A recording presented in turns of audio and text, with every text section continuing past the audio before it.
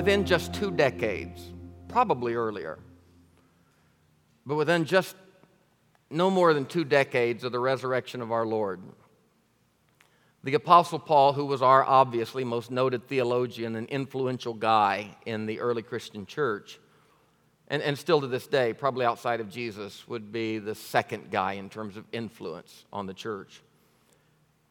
Less than 20 years after the Lord's passion, in several of Paul's letters, he recognized and stated very clearly a reality within the early Christian church that already, just those few years after the resurrection, already there were distinct groups within the Christian church, denominations, proto-denominations, if you will. I don't have time to go into the enumerating and listing of all of those, but believe me when I tell you, there were quite a few denominations within the early church. Sometimes they revolved around theological ideas. Sometimes they revolved primarily around personality. There was a bit of a cult of personality developing. There were those that followed. Paul even said to the Corinthians, he said, some say I'm of Apollos, some say I'm of Cephas, Peter, some say I'm of Paul. Really spiritual folks say I'm of Jesus. Paul was so incensed by it. Paul said, and this is a hyperbolic statement for sure, but it kind of expresses his emotion. Paul said, I thank God I didn't baptize any of you. Because if I would have baptized, you would have said, I'm of Paul. And Paul said, you've missed the point. So there were within the early church not just denominations, because denominations can live. We're all, I think, examples of that. Some denominations can live wonderfully without that kind of discord. But those kinds of denominational lines of demarcation, whether it's personality or theology or geography, simply preference, those kinds of groupings then and now can divide factiously and fractiously, discordantly. Again, I'm not going to go into all the lists, but you do not have to do a careful reading of the book of Acts to see that the church was dividing with aggravation. The epistle to the Romans, that wonderful magnum opus of Paul theologically, it's built on a foundation of division. Paul is addressing division between the Gentile faction of the Christian church in Rome and the Jewish faction.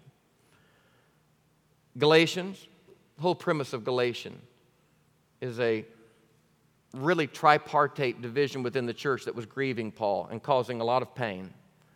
Both letters to the Corinthians, all about division. Not all about, but a lot about division and the immaturity that comes with division, the immaturity that leads to division. But it doesn't have to be that way. These kinds of groupings, if they do it right, they can recognize their common denominators and celebrate those common denominators first, while at the same time recognizing that, yes, we do have distinguishing characteristics. We do have distinctive ideas. And we can relegate these distinguishing characteristics and distinctive ideas, Catholic, Protestant, Episcopal, Presbyterian, Baptist, Methodist, Assembly of God, Church of Christ, Christian Church, Disciples of Christ, Presbyterian Church USA, Presbyterian Church of America, ad infinitum or nauseum, depending on how you see it. We can relegate these distinguishing characteristics that are sociologically driven, tribally driven, and I think driven by conviction. We can relegate them to important, but a category of importance that does not demand full separation. Paul spoke to what I call our distinctives allowing unity. That's a mouthful. And distinctives allowing, that's a hyphenated word that I've kind of put together. Distinctives allowing unity. A unity that allows distinctives. A unity that allows us to have distinctives even on matters of conviction.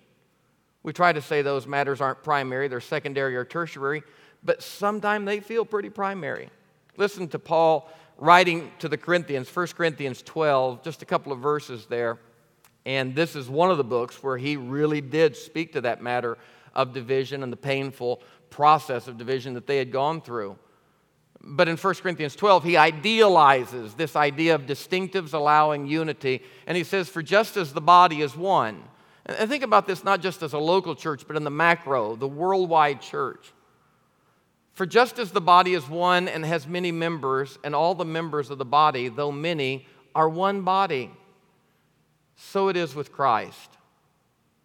For in the one Spirit we were all baptized into one body. And now he goes into what could be teased out and shown to be really some of the rudimentary elements of what was creating division or distinctives, denominations within their day.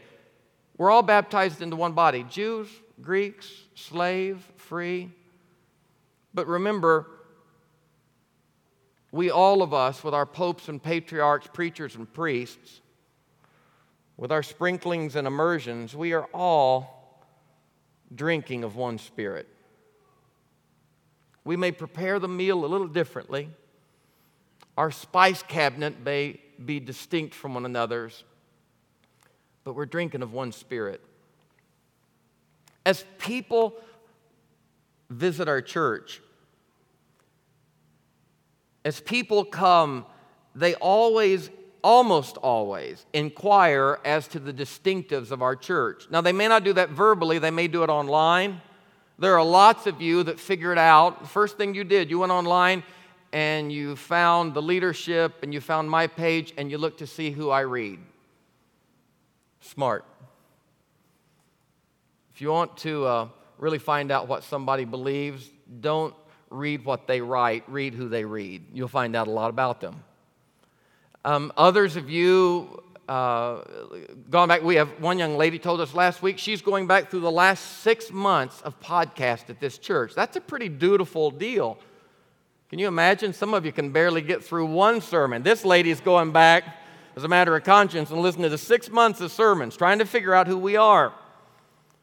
And so, as people come, I think it's normal, it's expected by me, and I think it's responsibly good that they would ask, tell me a little bit about Grace Point.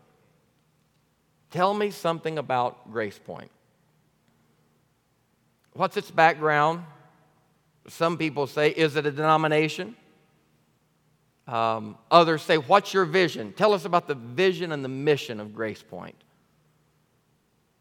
What kind of church is this, people say. So I want to start this series that's going to last through August and into September, maybe on through September. I want to start this series by sharing with you my answers to those kinds of questions. I'm just going to sit here and I'm going to just act like I'm out on the patio because that's my office out there. And I'm going to share my answers as though you were an individual, because a group is just a bunch of individuals, and a lot of you have already asked me these things. I'm just going to try to pull it together and respond as though you were seeking to possibly visit our church or join our church, and you wanted to know a little bit more about it, because that's where a lot of you are. And I think for those that have been around here a long while, I think you might deserve a refresh and a reboot yourself. So you act like you're that person, and I'll act like I'm sitting out there on the patio with you. And as I walk through this friendly interrogative, that's what it's going to be. Y'all are going to be friendly, okay? This is not an investigation. It's a friendly interrogative. You be thinking, because they really could shape not only this message, but they could shape the weeks to come. You be thinking of the questions that you may have, and maybe even the questions that arise in response to my responses. So somebody says, what kind of church is Grace Point? First thing I always say, if it's no more specific than that, out on the patio. I said, well, Grace Point is an interdenominational church. That's a great word, by the way, interdenominational. Did you know that's 8 syllables? And if you add an ly on the end of it, you've got yourself a 9-syllable word. And if you really get fancy and say, we believe in interdenominationalism, you are now at 10 syllables. So if you think you don't have a functional 10-syllable word and you're still saying anti-disestablishmentarianism, which is 12, I'm telling you, we've got a functional 10-syllable word with interdenominationalism. Anyway, that's important for some of us. Interdenominational. Probably the last 30 years, one of the three hottest trends, and hot is such a demeaning word, but at the moment I couldn't come up with a better one. One of the three hottest trends. You ought to try sitting up here sometime, being on the spotlight. Cerebral capacity goes way down. Is interdenominationalism or non-denominationalism. Now, we don't say non-denomination. Most everybody's kind of backed off on that. And I do want to tell you, almost every denomination has come from a group of people who were in a denomination, left, and were non-denominational. But after a while of fellowship and like mind, you create a denomination even if you don't want to. That's the way it works. So we all realize that, or a lot of people realize that, and say, well, we're not non-denominational, because that sounds like you're putting denominations down. And I don't feel that way about denominations. You know, there are so many negative jokes about denominations. And I think they're unfounded, but they are funny. You know, the little boy said, I'm Methodist. What abomination are you?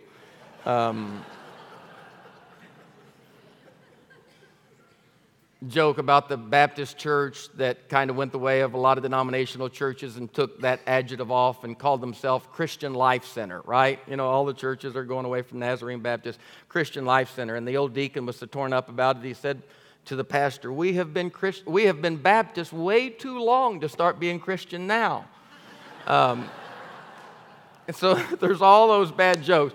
Or the old fella at the church in Pine Bluff that was talking to Pastor Rutledge and I, and he said, I heard a new religion the other day. And Brother Rutledge said, well, what is it? And he said, I can't put my finger on it, but he said, it starts with a P. Now, we were Pentecostal, and he said, it starts with a P.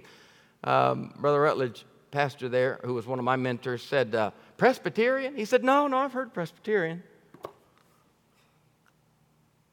I said, Puritan? He said, no. Oh, he said it's on the Episcopal.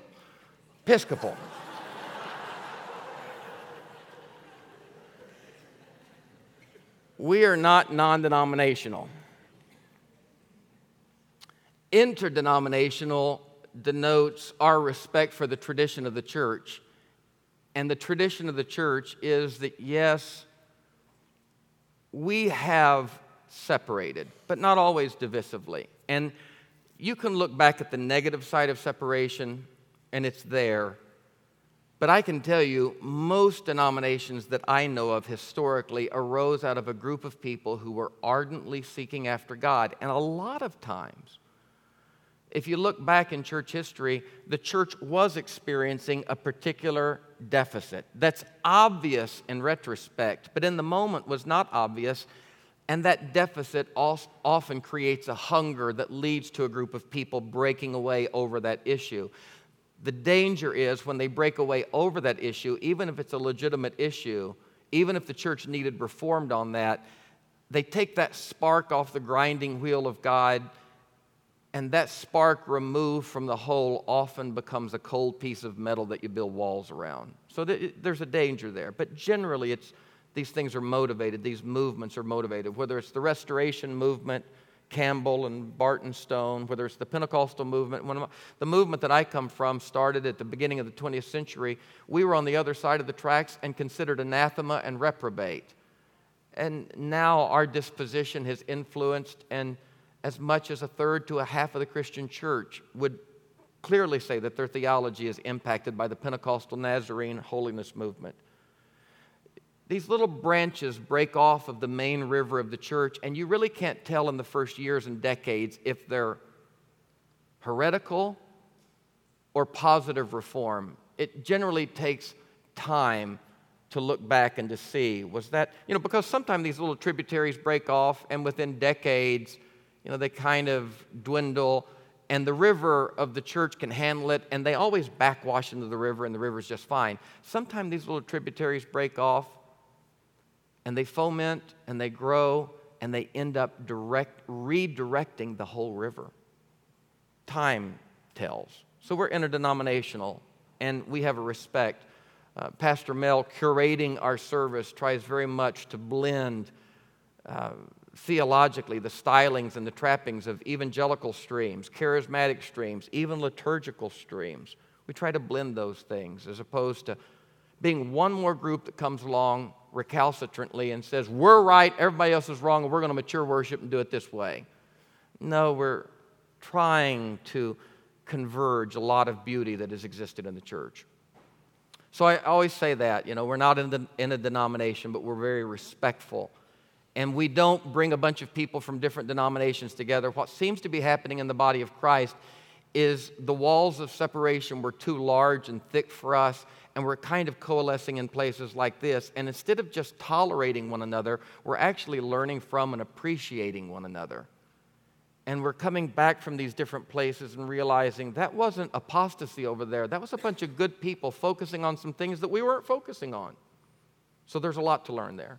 Second thing that I always say is we are, theologically speaking, progressive in nature.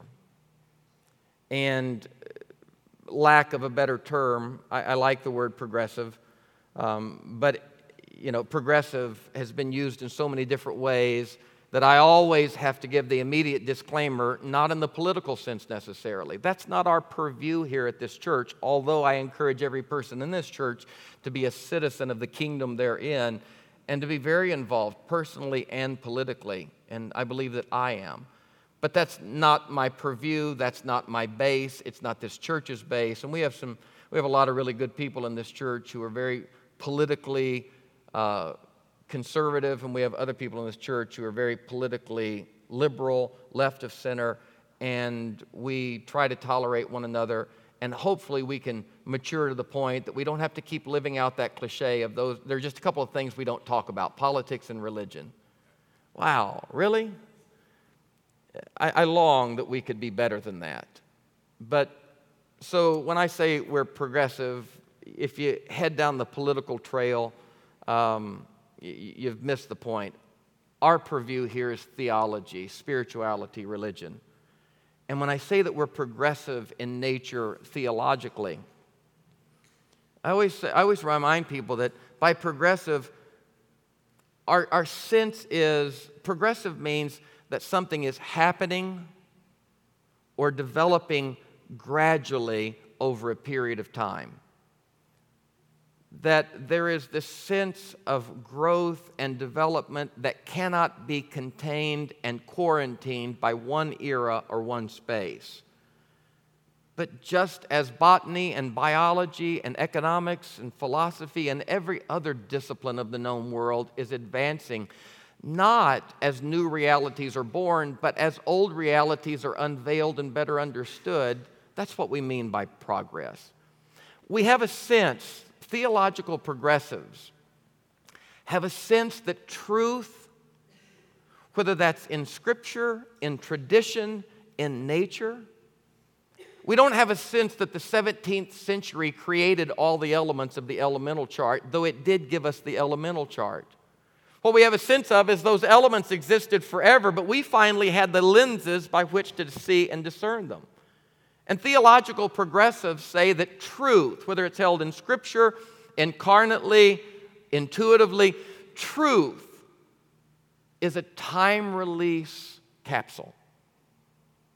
And it releases and unfolds its good spiritual medicine as the body has the capacity to metabolize it. I'll say that again. It's a time-release capsule, truth is, that unveils its beauty little by little as the body has the capacity to metabolize it. That's the way we feel. Progressives believe that there should always be new ideas, new findings, unveiled and unveiling realities.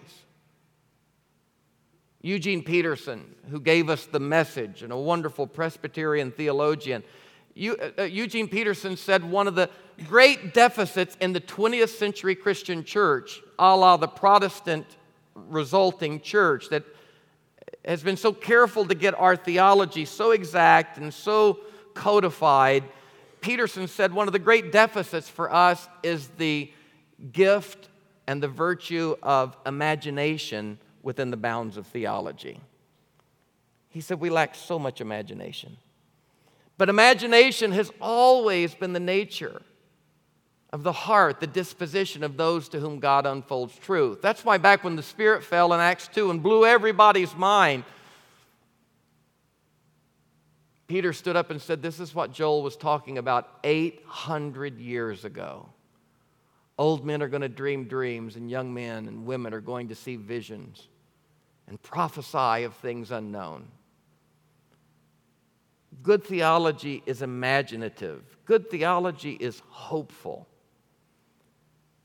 And we don't, when I'm sitting there on the patio with you guys, I always say, but listen, and I am not trying to be one of the 10 in the debate the other night covering all sides. I really don't feel a need to cover all sides. I love the fact that the body of Christ is robust and large, and there are plenty of places to go for plenty of people. And I really believe more than ever in the idea of common vision. And I want us to be clear who we generally are so we can do a good work together. And let all those people out there who are looking for us know that we're here. Because I honestly think, and probably everybody thinks this about their church, but I love this place so much, I think it's a needle in a haystack. And I think a lot of people, if they knew we existed, would love us. And we need to get more evangelistic in our efforts to invite people that we think would be benefited by this place. We don't need to keep it all for ourselves. But not trying to cover all sides, but I always tell people that progressive is not the other end of the theological spectrum from traditional. I mean, there's not this theological spectrum, and you got the traditionalists down on that end and the progressives on that end. No, I don't believe that at all. Tradition, the valuing of inherited ideas, established customary patterns. Man, if that's the truth, I'm very traditional. I love perpetuity, not just forward but backwards. I love connection. I love the fact that the folk who invented the wheel may not have invented the car, but our capacity to invent the car was dependent upon those who invented the carriage. And no one generation really should ever stand with their hands on their hips or their thumbs in their lapel, look back and say, how ignorant has everyone been? Because we really are benefited by an accumulating wisdom. And I love the tradition of the Christian church. And as a matter of fact, what we inherited, talk about our tradition, what we inherited spiritually, our tradition, in other words, is at its heart progressive in nature. Our tradition, and again, I promise you, I'm not trying to be a politician to keep both sides because you can't do it. It doesn't work. I'm telling you the truth. From my perspective, our tradition as a Christian church is progressive in nature. We have not gotten progressive. We were progressive, and that's what birthed us in the first place. Jesus was an incredible, I almost said radical, and maybe that's true, but Jesus was an incredible progressive. You remember he bumped up against, and maybe I should distinguish because there's this old saying that tradition is the living ideas of dead people. That's good stuff. Tradition is the living, we don't have to reinvent E equals MC squared. Tradition, an inherited idea, Einsteinian idea, it is the living, still working, Newtonian ideas, these still working ideas of dead people. That's good tradition.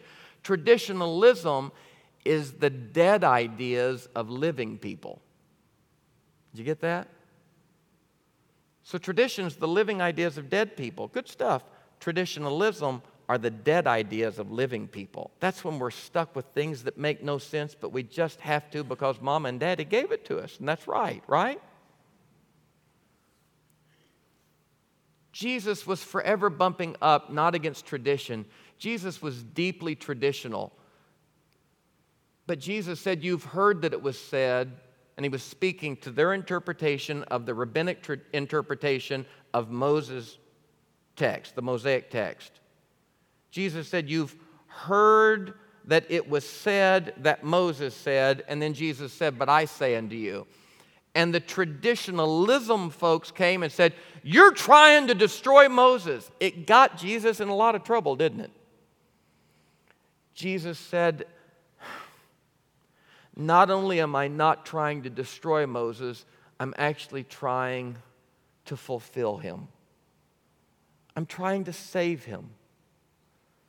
Without casting any aspersion on what you've done, Jesus believed in an unfolding tradition. And Jesus says the unfolding nature of this scriptural medicine does not cast aspersion on how it first was released, but it simply says there is more here. I'm not trying to destroy Moses, I'm trying to save Moses. Jesus was traditionally a radical progressive because progressiveness was the nature of the Jewish faith, this always unfolding truth.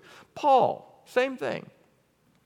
So for me, when I say that we're a progressive church, one of the hallmarks of the Jewish Christian way of being in the world religiously, one of the hallmarks of our way of being in the world is the idea of an unfolded and unfolding revelation, that it's forever unfolding to us. Wouldn't it be odd that every discipline, every structure of our world is growing in knowledge, but religiously, every thought that we should ever have was settled 2,000 years ago? That's odd.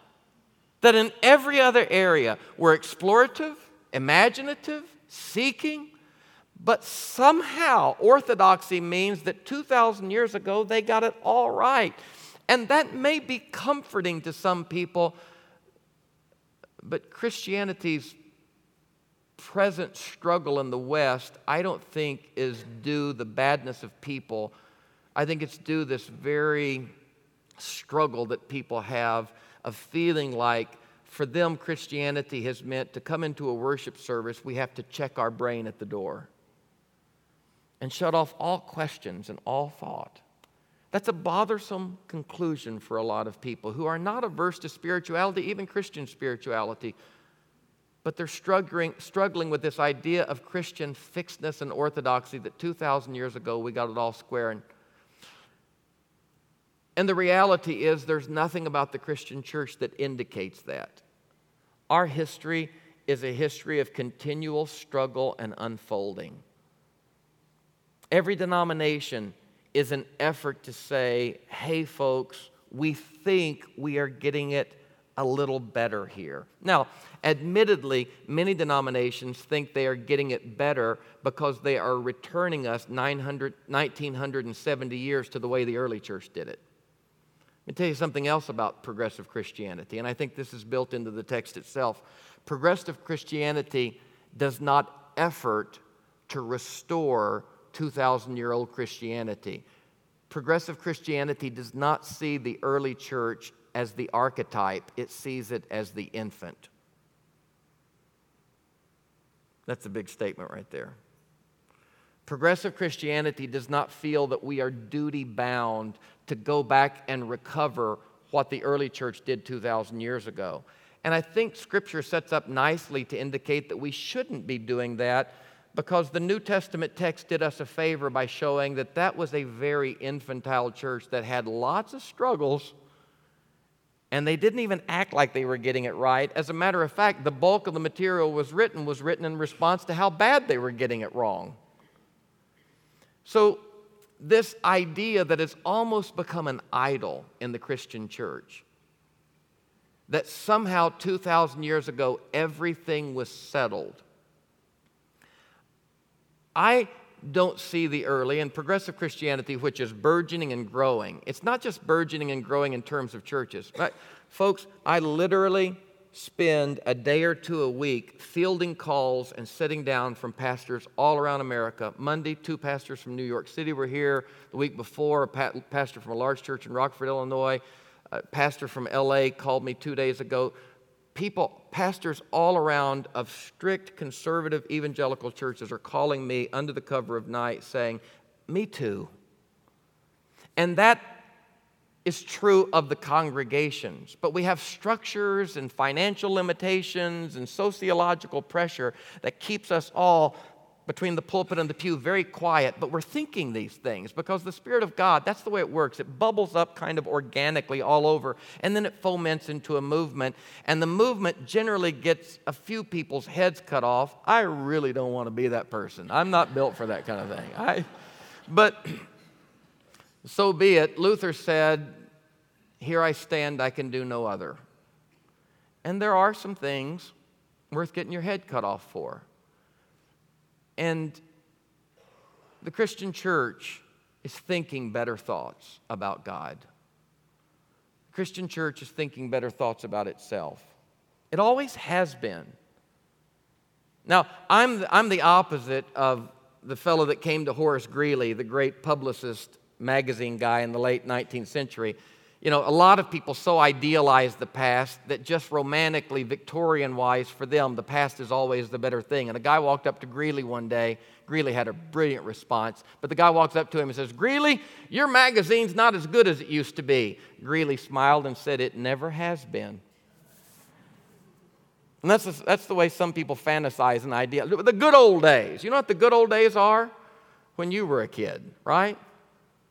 And I listen to myself talking to my kids, and I just want to throw up in my mouth as I listen to myself. I'm like, well, I'll tell you when I was a kid. And I'm thinking, oh, my lands, that's what my dad said to him, and his mom said, right? That cartoon I talk about sometime where Charlie Brown was writing the paper on church history. Lucy says, what are you writing there? And he said, a paper on church history. And she said, really? How far back you going? He said, to the beginning. She said, well, let me hear it. He pulled out from the typewriter and he said, our pastor, Brother Johnson, was born in 1932. That's people's ideas. I don't have that idea that the past has always been better. Some people draw the XY graph. I'm backwards to you guys, the XY graph, and they say that the story of the universe is it started out perfectly and it's been going downhill like a snowball headed to hell forever, and at the worst, it's going to take an interruptive act cataclysmically and the kingdom will be built. That's plausible, and it's interpretable. People who see that see 2 steps forward, 3 steps backward. I don't. I think it's the exact opposite. I think 13.7 billion years ago, God, in an incredible, magnanimous act of sharing that was also good for God, God created what Martin Buber, the Jewish theologian, called, God created a withdrawal. God decided to not be everything, and God created other than God's self. And science seems to say that was a long time ago. I'm not taking youth groups to Kentucky anymore to prove that the world's 6,000 years old. I don't think it's 6,000 years old. I don't think that's the point. I think it's way older. The universe is way older, and it was the gift of God, and that God created out of the only material God could, which was God, and so all of the universe is infused with the image of God, and I believe that irrepressible image of God has been growing up, Genesis 1 said, out of the dust of the earth. Irrepressibly, irrevocably, it has been growing up until finally human beings stand here in our little space of the universe. And who knows that we're the best and fullest expression, but it's a pretty wonderful expression, hundreds of people getting together and casting their eyes upward and otherward and sensing that life is a gift to be mutually held and graciously, gratefully received and shared. That's lovely.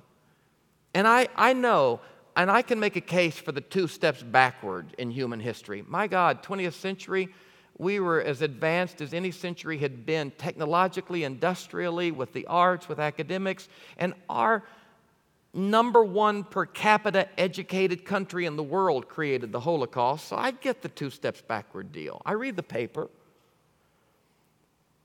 But gee whiz, I see the 3 steps forward. And when I look at Scripture, I don't see Scripture as a 2 steps forward, 3 steps backward story. I see it as a net effect toward the kingdom.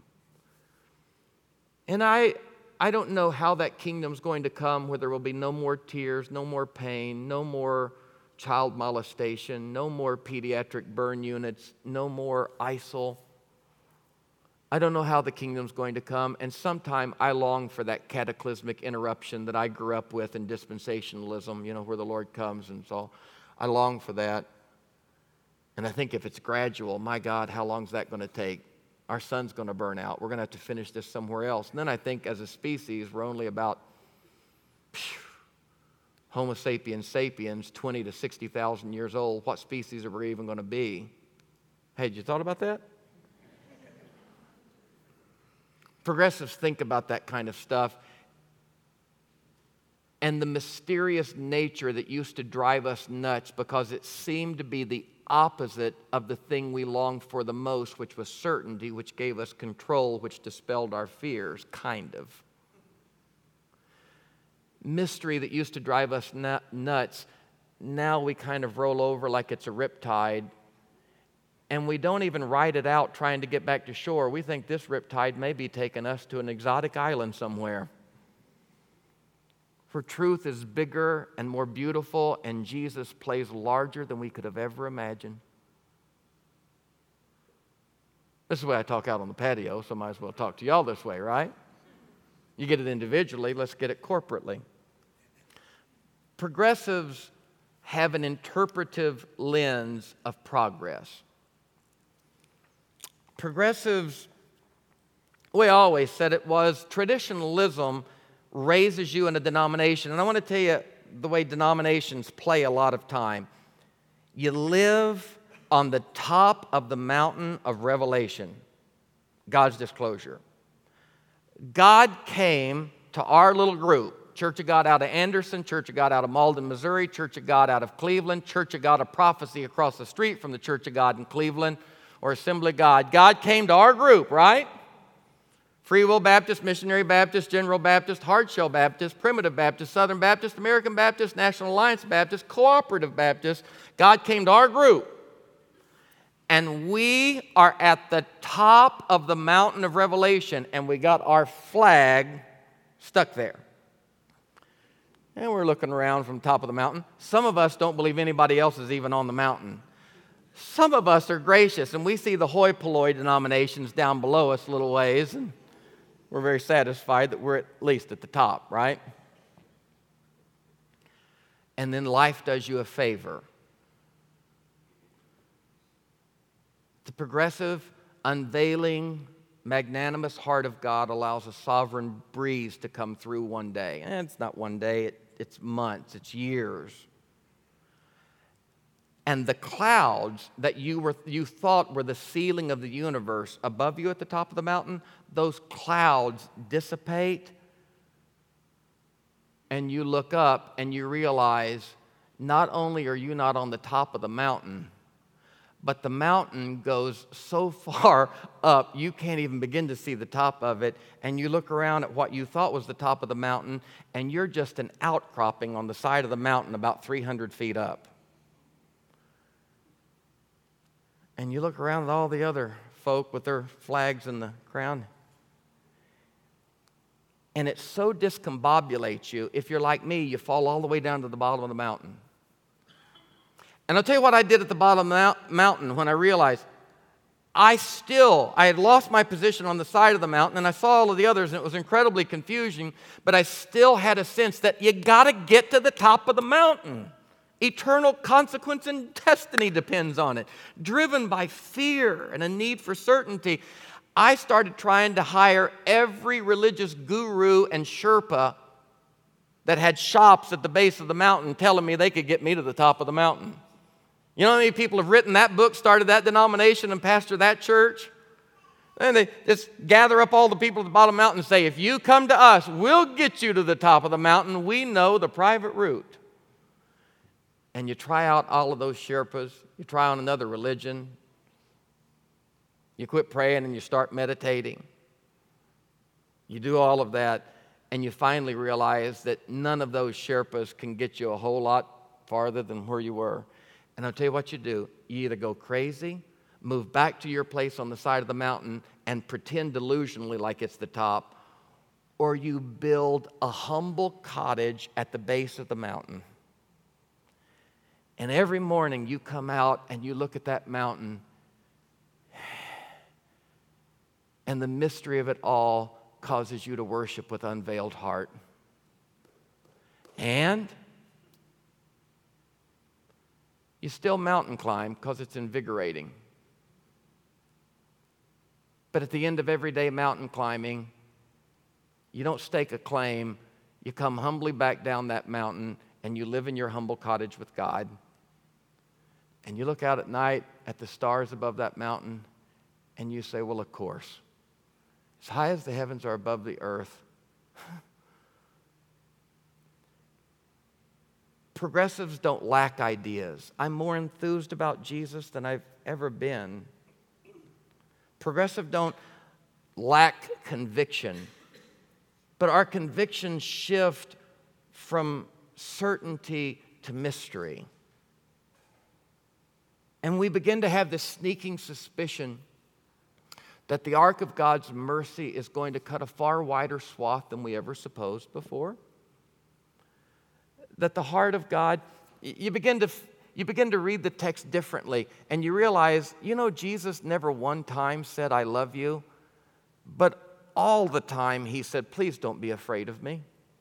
And you say, so if Jesus was God, what was God trying to say to us? You say, are you saying God doesn't love us? No. He's meeting us where we are. And he looked and said, what do I really need to say to him? I don't need to tell him I love him. I can't tell him I love him. They'll never believe me. They have such a history of being afraid of the gods. Before I can ever tell them I love them, I need to tell them something really important. You don't have to be afraid. You don't have to be afraid. And then, if you're not afraid and you get close enough, you'll start hearing, because I love you. Always have. Crazy about you. People say, well, what about that scripture in Job? Yes, it's in Job. That says the fear of the Lord's the beginning of wisdom. I get that. It's the beginning. Does beginning sound like fruition? Does beginning sound like consummation? Does beginning sound like the whole story? See, back to that idea of infant versus archetype. The fear of the Lord is where we began. And from Job's perspective, all Job heard God say, the consciousness, what could be yielded about God at that time was, I'm big, you're small, hush up, you don't deserve to ask questions. And Job, through all of that, put his hand on his mouth, but the one thing that really bled through was when Job said, okay, I'll shut up, but I just want to say, oh, that God were a man and knew what all this really feels like.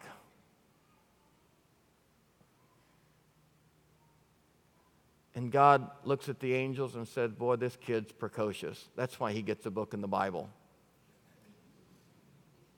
Because that's quite an idea, God becoming a man.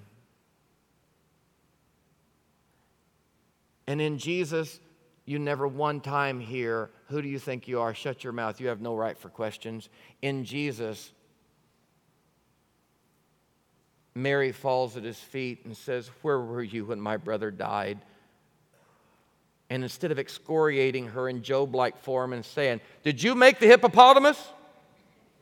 Were you there when Orion was flung in the sky? No. He looks at her and she doesn't get the Job answer because God's not changing, but unveiled little by little. The veil, the tent is getting less. And he picks her up and says, where is he? And they go out to the tomb. And no heady theology is displayed, explicated, but it is displayed actually. because the Bible said all Jesus did was weep. And the tears of God splash on the ground, mingled with the tears of man. And our dubious, doubtful sense of fear toward God dissipates more.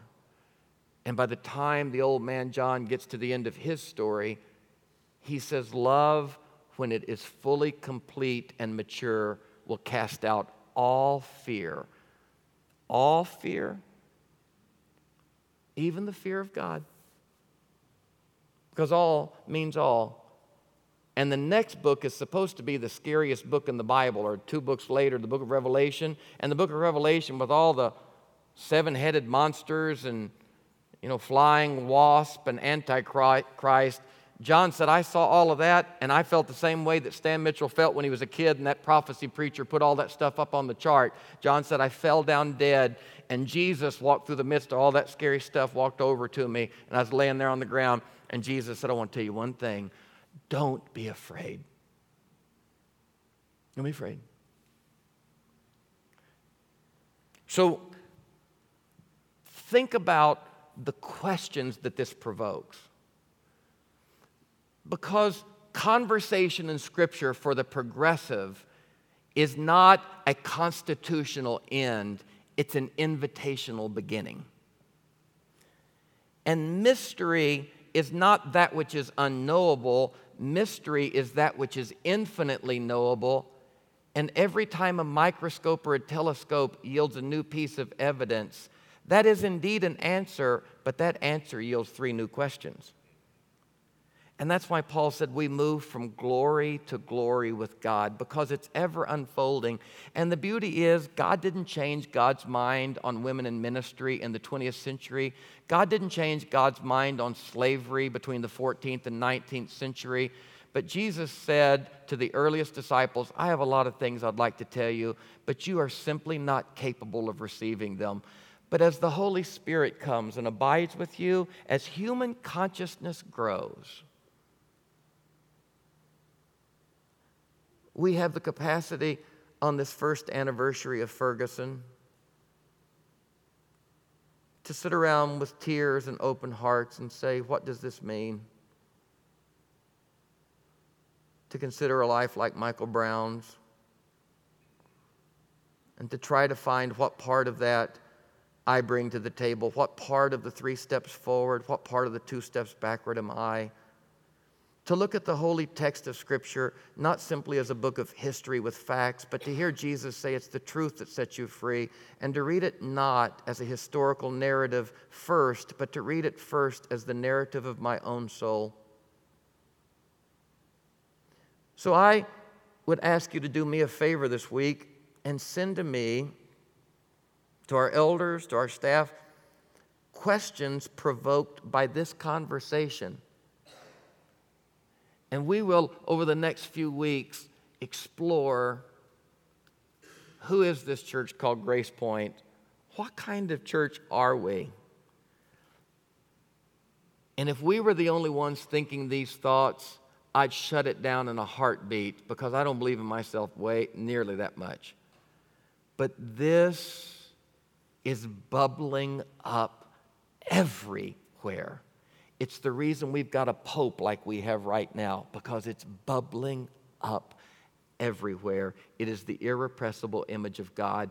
We are thinking better thoughts of God, and the great hope of imagination is we have yet to think as good of thoughts as actually can be and should be thought about God. But what a joyous, grace-filled journey. Can you say amen?